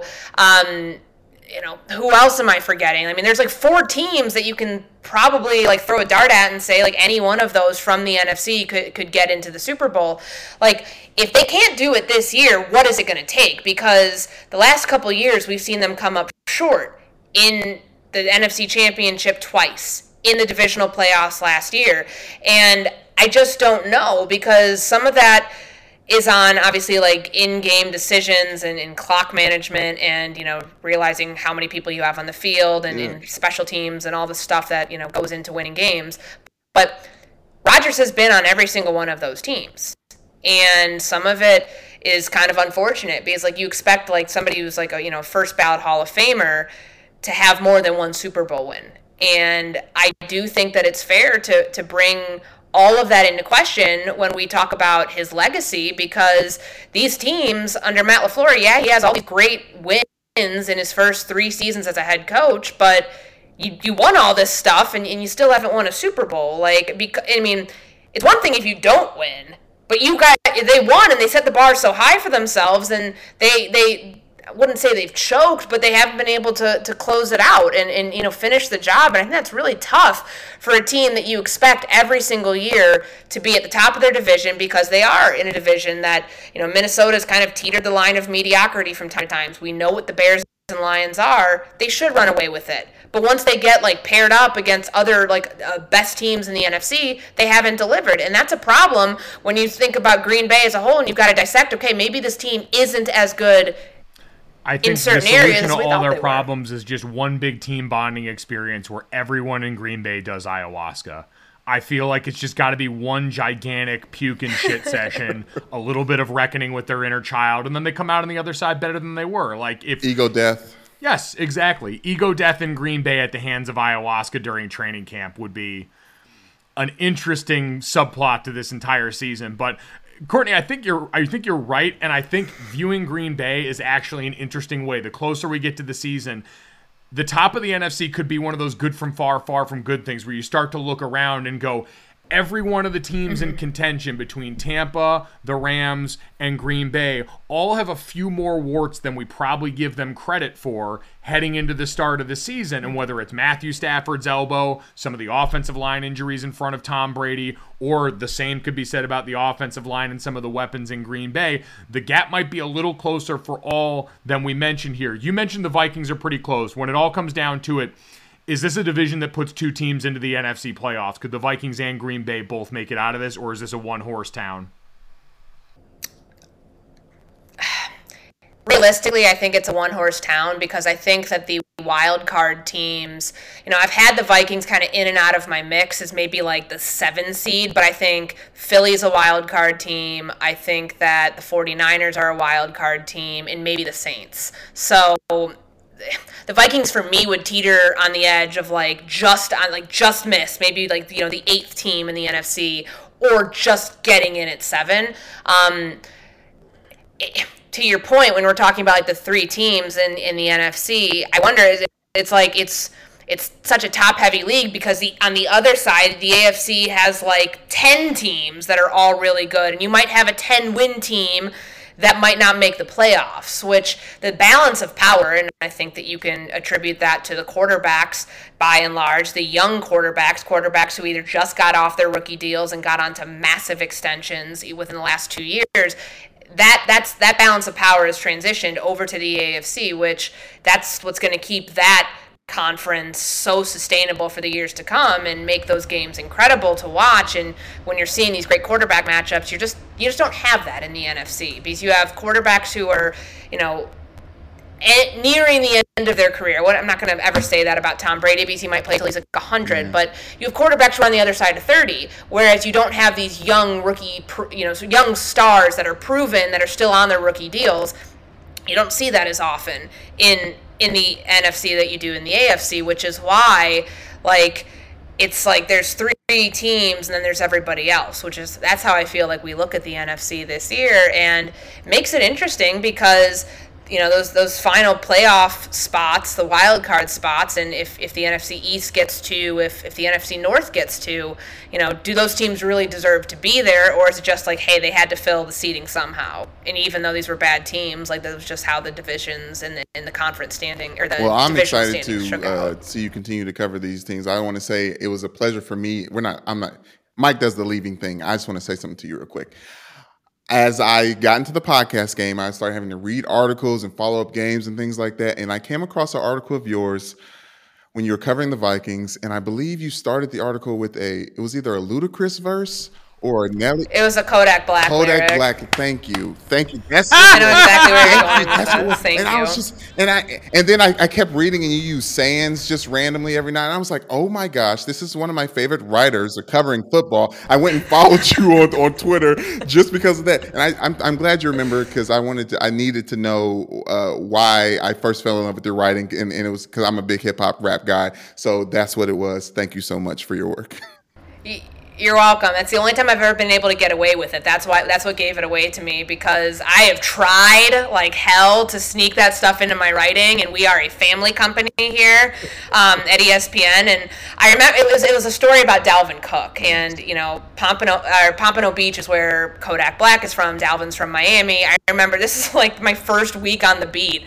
And I'm writing this big feature on Cook, and really why he fell in the draft. In the song Tunnel Vision, I think Project Baby 2 had just come out, and Painting Pictures, which I thought was the album of the year in 2017, and got robbed. Thank you for saying it. I remember I was like, well, I got to bond with Dalvin. I've got to find some common ground. Talk about, I like Kodak Black. You're from Miami. You must like Kodak Black too. And then when he did, it turns out he actually does. So I hit on something there. And I remember we just got into the, we were just talking about kind of where he's from. The song Tunnel Vision is what I was referencing in there, because he's like, yeah, this is kind of I've got tunnel vision this year. And we were kind of playing off the lyrics, and that was the one time I was able to get Kodak lyrics into a story. My editor will still from time to time remind me about that. And yeah, I just remember somebody who used to work at ESPN was in our group editing my story, being like, what is this? What? Huh? And I was love it. I got away with a lot more early on, kind of just ask for forgiveness. You got to give the people what they want. Exactly. You want dynamic. Courtney Cronin is a chameleon. Between that, you've seen her all over First Take, ESPN Radio, and everywhere else this year. It's been awesome to see. Courtney, we appreciate you giving us so much of your time. We know you're busy as hell during the preseason. Thank you so much. We really appreciate it. No problem. Thank you guys for having me. Sound the trumpets, it's horse racing time. So saddle up for the action with DK Horse, an official DraftKings affiliate. Right now, new customers who download the DK Horse app can get a 100% deposit bonus up to $250. Just deposit $25 or more and complete the playthrough requirement. Wager on your favorite horses, then watch the races live right in the app. Download the DK Horse app now. New customers get a 100% deposit bonus up to $250 when they opt in with code GOLIT.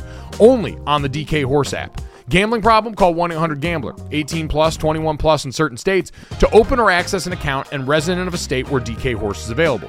Eligibility restrictions apply. Void where prohibited. One per new customer. Match calculated on first deposit up to a maximum of $250. Deposit requires 2-time playthrough of settled wager within 168 hours. Bonus released in $25 increments. Deposit and eligibility restrictions apply. See terms at dkhorse.com.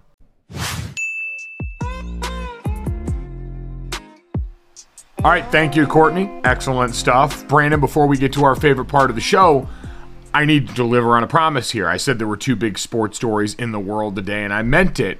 We got the first one, which was Tiger Woods and company getting ready to meet to try and combat their enemies and live golf. Do you know what the second biggest story in the world of sports is, Brandon? I think I do, but I do want you to tell me. The biggest story in sports is Ole Miss football has a 6'1", 250-pound punter named Charlie Pollock, who they apparently, according to Lane Kiffin, quote, I don't know a whole lot about him. I think he was down at a frat house, like at a keg party or something, where they got him from. So we're going to have some conditioning to work with my guy. But apparently, Brandon, Ole Miss football desperately needed a punter. They didn't have one on the team. And so much like when we were at Notre Dame, and David Ruffer, who ended up going on to become a finalist for the, it's not the Lou Groza for kickers, is it? I think it is, isn't that? I forget which one's the punting award. It might be the Groza award. Anyway, whatever the finalist for the award for kickers, best kicker in college football is, our former teammate and kicker, David Ruffer, was one time called off the street because Notre Dame was in desperate need of quality kicking on campus, and so they held open tryouts, and David Ruffer, who was a member of Notre Dame's inner hall football team for the Siegfried Ramblers, go Ramblers, ended up coming onto our team and was like a legitimate Rudy story where he walked on and then became a very great kicker for us at Notre Dame. Apparently Ole Miss needed some of that same home cooking and went on down to Frat Row and got themselves an absolute beauty of a kicker.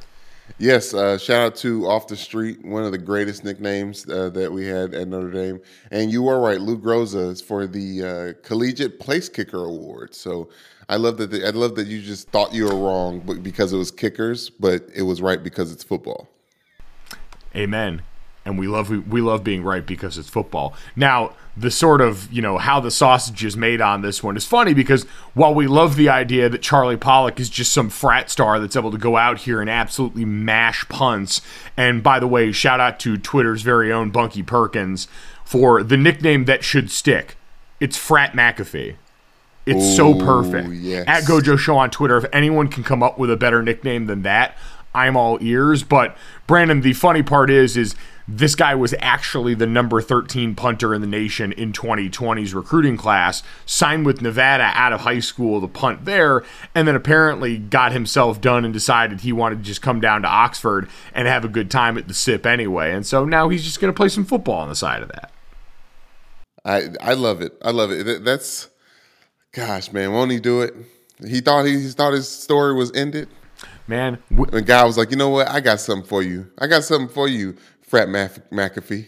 Man, listen, God knew we had a void in our hearts left by Matt Araiza now that he is a member of the NFL's Buffalo Bills, and so he delivered his large booming son to us in the form of Frat McAfee at Ole Miss. Won't, and I cannot stress this enough, he do it. Brandon, before we get to our favorite part of the show here, won't he do it in delivering us affordable sunglasses that look very good? Yes. Our friends at Knockaround Sunglasses, man, let me tell you, you guys have delivered at Gojo Show on Twitter. We've asked you to send us pictures of you in your knockarounds looking great. And boy, oh boy, have some of you guys delivered here. And that's easy to do because Knockaround's polarized sunglasses that only cost about $30 a pair also happen to look great. There are 15 different frames in a variety of colors, so there is something for actually everyone. Tons of custom options. You can customize the front, the arms, the lenses, the logo color. You can design a pair for game day to match your favorite team as we head towards football season because there's over 1 billion possible combinations in the Knockaround custom shop.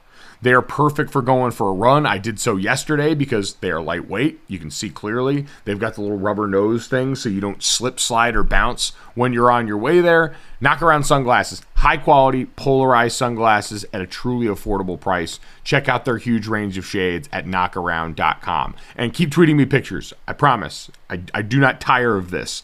I posted the thirsty picture of me mocking LeBron James's meme. Can't believe this is my life yesterday. You can do it too. It feels good. But Brandon, you know what feels even better? Asking this question. Do you know what time it is? 1, 2, 3, My baby don't mess around because she loves me showing this I know for sure. But does she really wanna buck and stand to see me walk out the door? Don't try to fight the feeling, cause the thought alone is killing me right now. Thank God for mom and dad for sticking two together, cause we don't know how. This, that, and the third. This, that.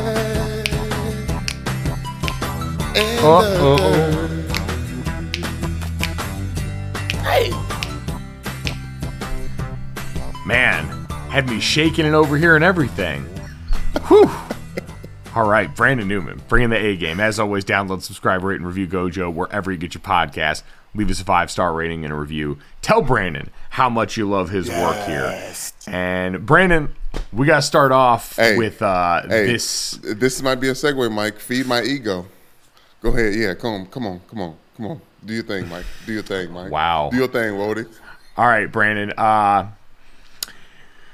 So yesterday, we talked about it on the show earlier when we got the news that it was coming out here. Netflix series Untold, which deals with some of the biggest stories and most infamous stories in the world of sports over the years, decided to turn its sights on our former teammate and Notre Dame linebacker, Manti Te'o. The Girlfriend Who Didn't Exist is the official title of the 2-part Netflix documentary series chronicling the fake girlfriend hoax that I lived through as a fifth-year senior at Notre Dame on the 2012 team that made the run to the BCS National Championship.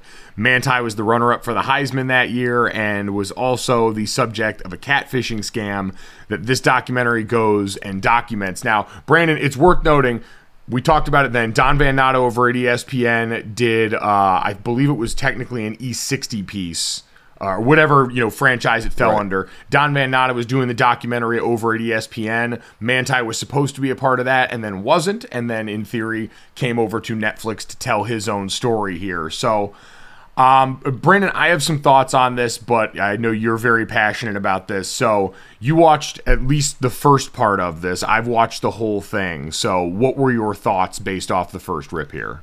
I want to say that because you were also teammates with Manti, but you just weren't there for this particular 2012 season. That's why I do want to say that. I was going to say that obviously you did live through it on the team, but this is one of those things that we all live through, unfortunately, and especially those who played football with Manti at any point in time. Mike, I still remember the day that he signed. We were in North Dining Hall, and we saw it on the TV. And all I remember saying was, "Oh, well, if Manti is deciding to come to Notre Dame, then he needs to be at Notre Dame. He's a Notre Dame dude." Like I thought it was cute that the guys that Notre Dame was trying to get this huge linebacker out of SC or that was out of Hawaii that was clearly going to go to SC to play football, but while I was at Ball State and this all went down, Manti was on the front cover of Sports Illustrated, and everyone knew who Manti was. So I think we all kind of went through this. I just kind of put it in the back of my mind and try to push through it because it wasn't a bright spot in Notre Dame football history, and I think that's something that we had worked a lot to try to bring to the forefront by the time we got up out of there. Well, I think that's the interesting part is even watching this, as someone who lived through this, like all those pep rallies you saw, the games, like I was there, thankfully not on camera anywhere, but it was interesting. I'd forgotten how big this was even during the season, Brandon, because that year was my my first full year as a starter from like game one on. I started 17 games while I was at Notre Dame, 3 the previous year, and then the 13 that season. And I was so like in the tunnel focused on my own stuff. Like my job was not one that like I held on to with a firm grip. It was one I had to kind of keep going after every week. It's that JJ Watt line about rent being due every day. Like it really felt like that for me the whole season. So I was so focused on handling my own shit that it was like, all right, you had seen this stuff that happened with Manti, and you're obviously sympathetic to an extent when one of your teammates comes to practice and tells you, hey, my grandmother or my girlfriend died in the same day, but Manti was not a guy I was real close with, and so that sympathy beyond, one teammate to another in the locker room didn't really then occupy a ton of my headspace that season. So the first thing I thought was it was kind of weird me forgetting just how big that was, even at the time, even before we got to Katie Couric and all that stuff and the interview after the season. I mean, yeah, it was big during the time, obviously, because I was texting you about it. I was texting Cap. Cap was in that video quite a bit. He's captain of that Notre Dame football team as well as Manti. Capron Lewis Moore, former Notre Dame defensive end. And Mike, I remember texting Tommy Rees about it during the time while I was at Ball State, and it was just all eyes were on Notre Dame for the right reasons. I thought, especially we had really done it. It was a 3-9 season before 5 years later when Manti and you guys would go undefeated and fight for the national championship. So we kind of really did change everything. Manti was obviously a big part of that, but it was very. He was a huge part of that. Like off-ball linebackers do not have 7 interceptions in a college football season. Like it was insane. And as we've said before, we were a dead dog average college football team for the first 4 years that you and I were on campus. And then that last year we caught lightning in a bottle, and it was incredible. And we had a veteran team, and we had a guy like that who had an insane college football season and was a damn good college football player. Like in the documentary, they point to his pro career and a lot of things about it. Part of it just was the things Manti could get away with in college. Athletically, he couldn't get away with in the NFL. True. So, Brandon, watching this, it was surprising to me because it was kind of like the first time you watch Rudy after being a Notre Dame student, where you spend the whole time oohing and eyeing at the things on campus you recognize, but this was happening with people and events that I was a part of. I thought the first half of the documentary did a really poor job of setting up a timeline. It was kind of all over the place. Great point. And chronologically, it did a bad job, I thought, of keeping that all in line. The second part was a lot better. The second part, diving into the aftermath of it, I thought was sensational entertainment. Like, again, as someone who lived through all of this, like Robbie Toma, who you guys saw as Manti's teammate and best friend from high school, was a guy I was with. It was the Blue-Gray All-Star game became the Stars and Stripes games. It's like, think below the Senior Bowl, below the NFLPA game, below everything else was this game that, me and the other like third-string hopeful pros are playing in. And the news broke that week, and I was there with Robbie Toma. And so it was he and I in a bunker getting mocked mercilessly by SEC and Big Ten players everywhere. So we had that going on. So I had a front row view to that part, and it was still riveting to me. But we were down there that week, and I was there with Manti when this happened. So I was around when it broke, and I was still riveted by how they laid out all of the information surrounding this. And, Lene Kakua, who now goes by Naya, who's transitioning and, going through her own transition and a major one in life. But Brandon, I would say the big things that stuck out to me in that were that it didn't seem like this person in Nia, who certainly was dealing with their own, identity issues and not being able to be who they were in their environment, there seemed to be a real lack of on-screen remorse for all of the pain and suffering that they had caused another person, because, man, the levels to this hoax were something I hadn't considered, and a reminder of, like, how chaotic, even back then, early internet was when it came to these things, when it came to, like, thinking about old school chat rooms, the way that we dealt with this stuff, and how you could do this at that point in time. That certainly stuck out. But the other part was also, like, coming back to, and I know I've brought this up before, like, Manti was 21 when this happened. Man. Like, this is a 21-year-old person who, like a lot of young people in college, is kind of doing their own identity thing and maybe a little bit insecure about stuff. And with Manti, it clearly manifests in some bravado. Like, he was supposed to be the star football player and tried very much. Like, the hero complex very much stands out in the way that he addresses a bunch of this along the way. But then I just go back to, like, man, he's 21. And I remember running into Manti at a Notre Dame game and seeing him on the sideline probably like 4 or 5 years ago now. And just kind of being around him, it already felt like I was talking to a very different person. He was years into an NFL career that had kind of humbled him at that point. And so it is just kind of that reminder, like, that for all the conversation, and they had spent so much of the second part of this documentary asking all the questions and replaying all the news footage of people, like, asking him, was he complicit in it? Was this Manti covering up for being gay? All these different things. It's like, this to me still, as someone who saw it up close and who has seen it covered now in a multitude of ways, still looks like a young person who was ultimately in a situation trying to, I think, make something that was abnormal seem a lot more normal. You see and hear interviews from his family who talked about this. It seemed like a young guy trying to make something that was abnormal to his family and other people seem a lot more normal during the time, and then it just spiraled out of control when a season became something that no one could have predicted for Notre Dame that year. Mike, I can understand it spiraling out of control. I honestly can, and I understand where that's coming from. But for me, my mind's, like, where I'm coming from, I've had conversations with Manti in the dorm because we were both honestly unhappy at Notre Dame, and we were just kind of, and Manti talks about that a little bit in the doc, and we were just in the dorm sulking and whatever stuff, and he would talk to me about his girlfriend who lives in California and how close he was to her brother, and her brother played football and X, Y, and Z, Mike, and at the time, when the news broke, I thought this was just a separate situation. I was like, I guess Manti always gets really close to his girlfriend's brothers, and that's how Manti rocks.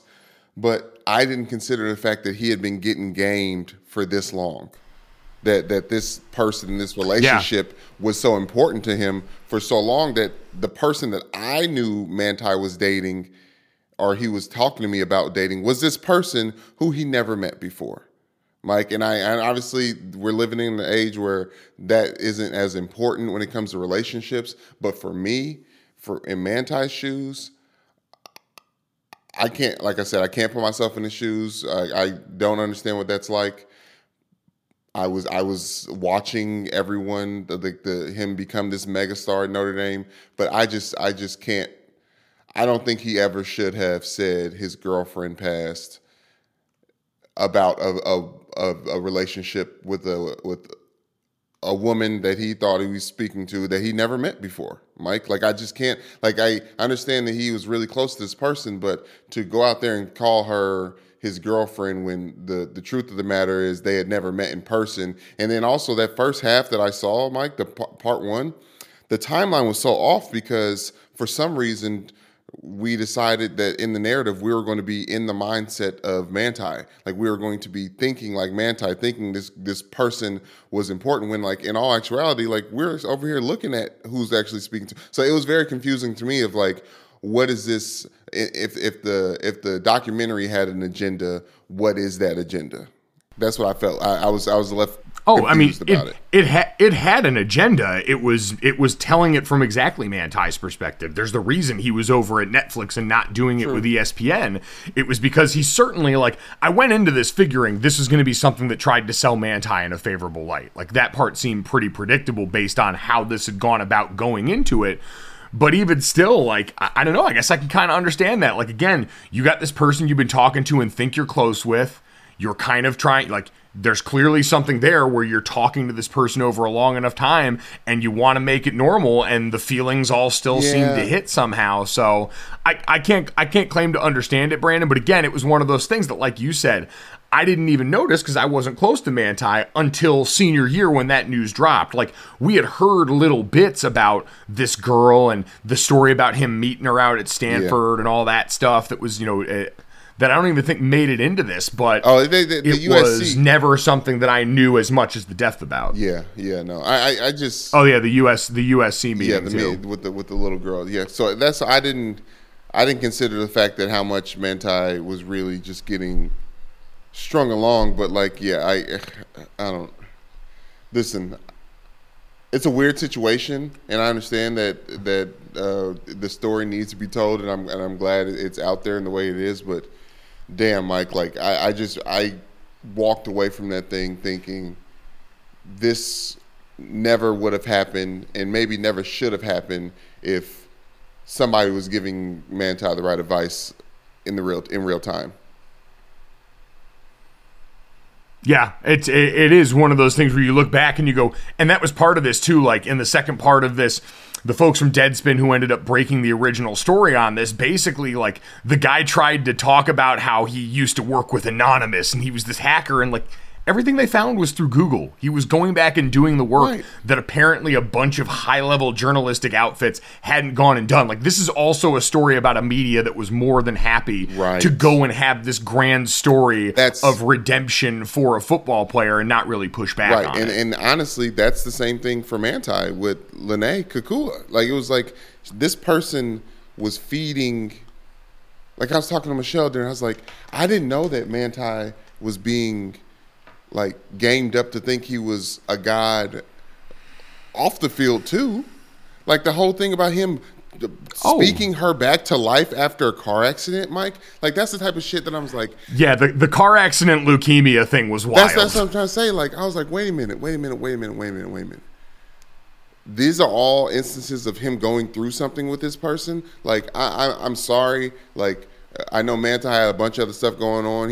And obviously they talk about how rocky the relationship was because, like, Manti had a bunch of other stuff going on. Like I said, to the point where this person's alleged passing shouldn't have made it in the news, in my opinion.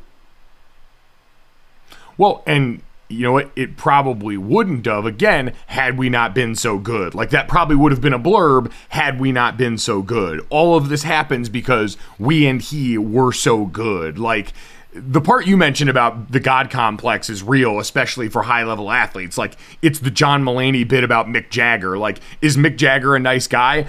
Maybe. But he's been on stage for 20 years being told that he's the greatest thing ever. And Manti says as much in there. And, like, you can see it in the way he talks. Like, we all want to be the hero of our own story, but very few of us actually get to be in the way he was on the field for a little bit. So that part of it certainly got to the point that we got in this. I will say, one, Manti Te'o's dad lost a bunch of weight and looks great. Yeah. Number two, Robbie Toma, our former teammate, had an excellent Hawaiian shirt on and also appears to be doing well. And man alive, Manti's cousin Shiloh, I don't know how that dude didn't put a hand up here, because you find out he was the one that Manti hit up to find out if this girl was legit or not, and he gave him the okay on that.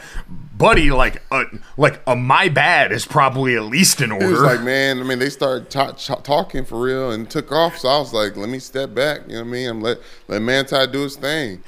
Like, took my girl. That was the low key part. He was like, yeah, I was running game out here. Like, you know, I could have had her, but Manti started talking, so I was like, nah, you got this. Oh, man. He lobbed him. That was like the Remember the Titans let him through of online dating. Shiloh over is like, y'all know Manti's girlfriend? Yeah, I warmed her up for yeah, you know what I'm saying?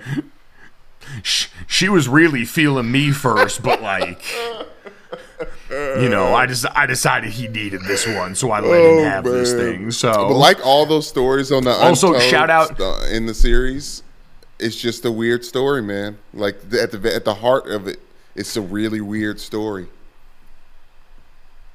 It was a very weird story here. Shout out, there's an amazing appearance by Dr. Phil in the second part of this. The dramatic reveal that it is Dr. Phil might have been my favorite part of the entire docu-series. But again, man, it was crazy to kind of go back and relive this. Like, I watched it with a group of our friends from Notre Dame who all had graduated. They're in our graduating class, so they weren't there. Like, this was my fifth year senior fall. There was a few of us left from our class on an island. And so during the documentary, as things are going on, everyone's just looking over at me, like looking for like the nod of approval. Like, was this how it happened? Is this actually what happened? And so it's one of those weird things, man. I didn't anticipate a documentary being made in 2022 about this, but we'll see. You live and you learn. So, check it out or don't. It's a 10-year-old story that for some reason is getting life in the news cycle in the last few years. Go figure. Brandon, let's get to that. That is LeBron James out here becoming a recruiting dad. And part of becoming a recruiting dad is having to address rumors about your son going out here being a recruit.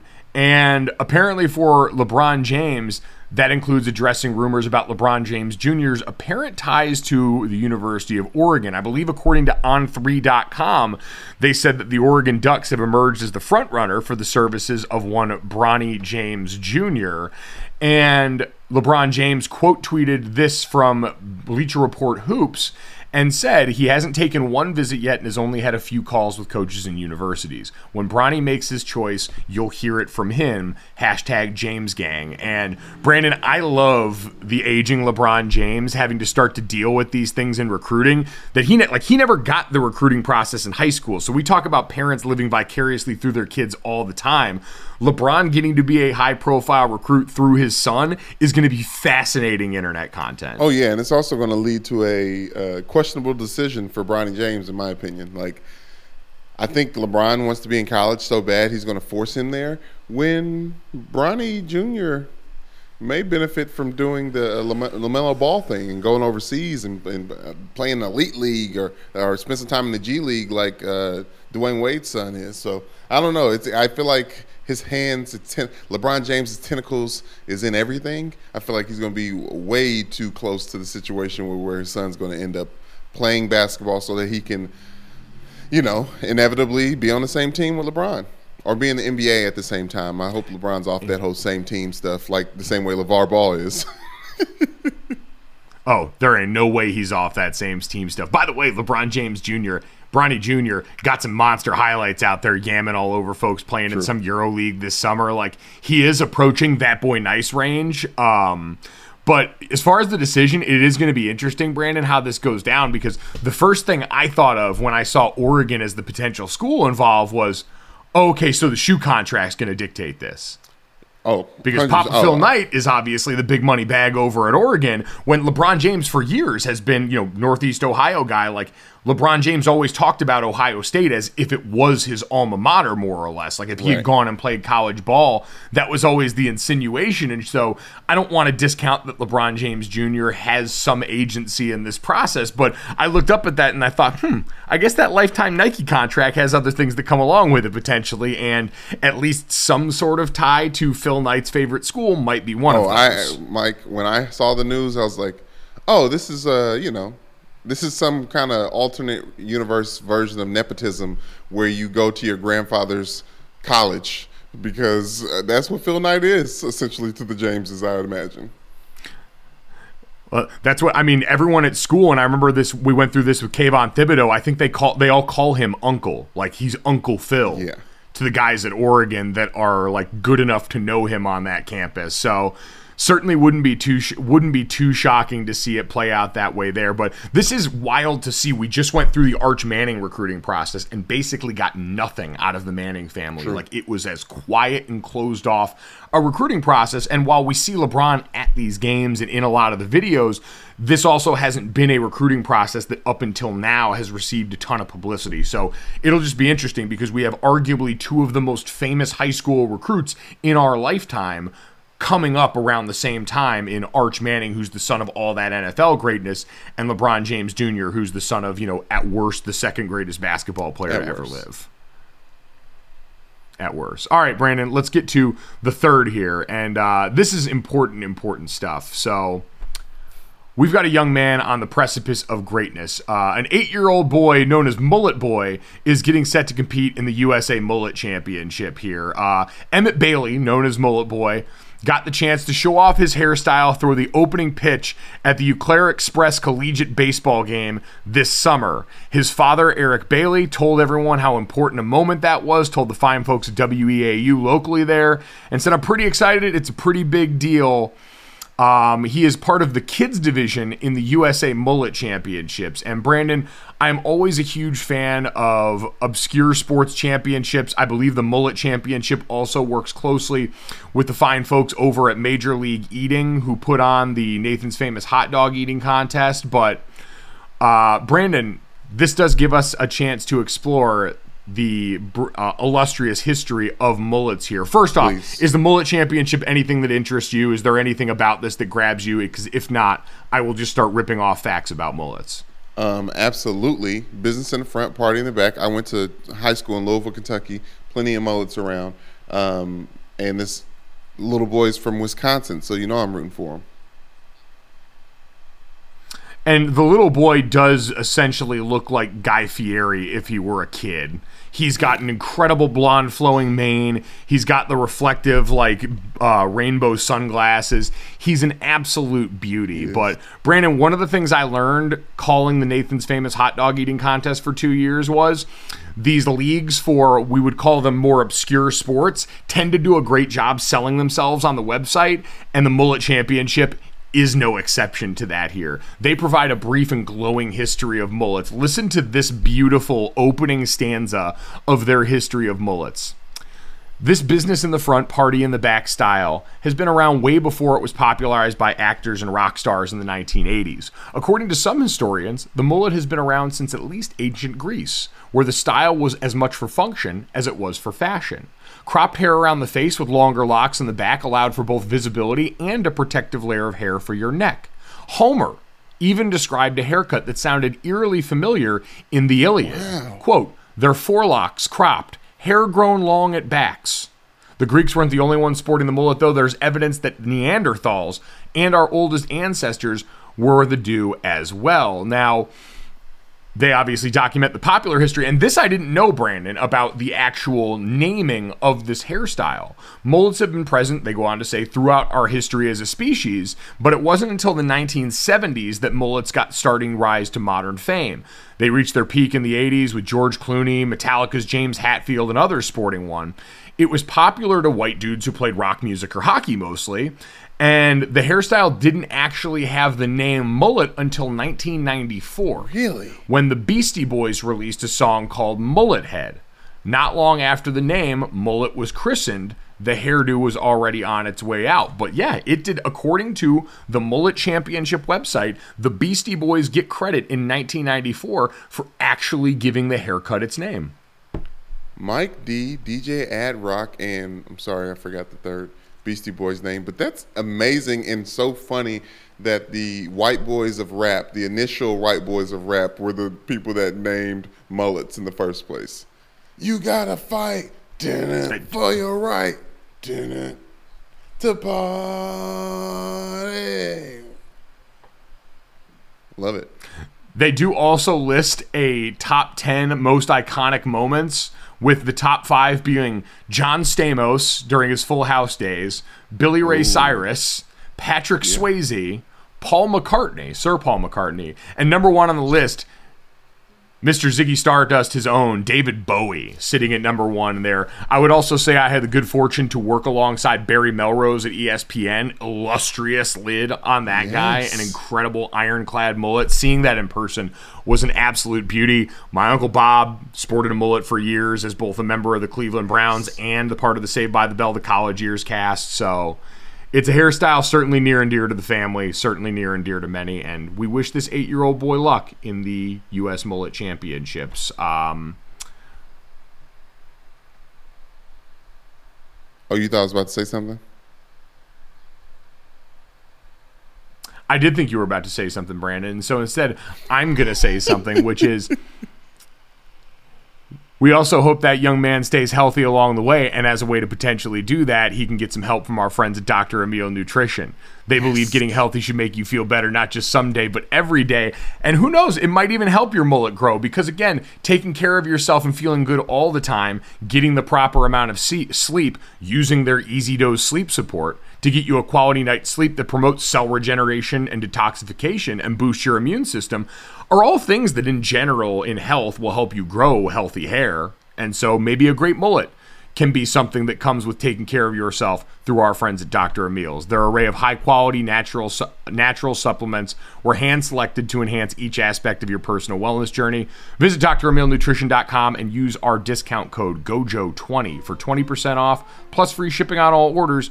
That's Dr. Emil, spelled DREMIL.com. Brandon, we always appreciate everyone that makes it this far in the podcast with us, that grows their mullet down to this particular length. Make sure you download, subscribe, rate, and review Gojo wherever you get your podcast. Unsubscribe, resubscribe, leave us a 5-star rating and a review. We thank you so much. We'll talk to you again tomorrow.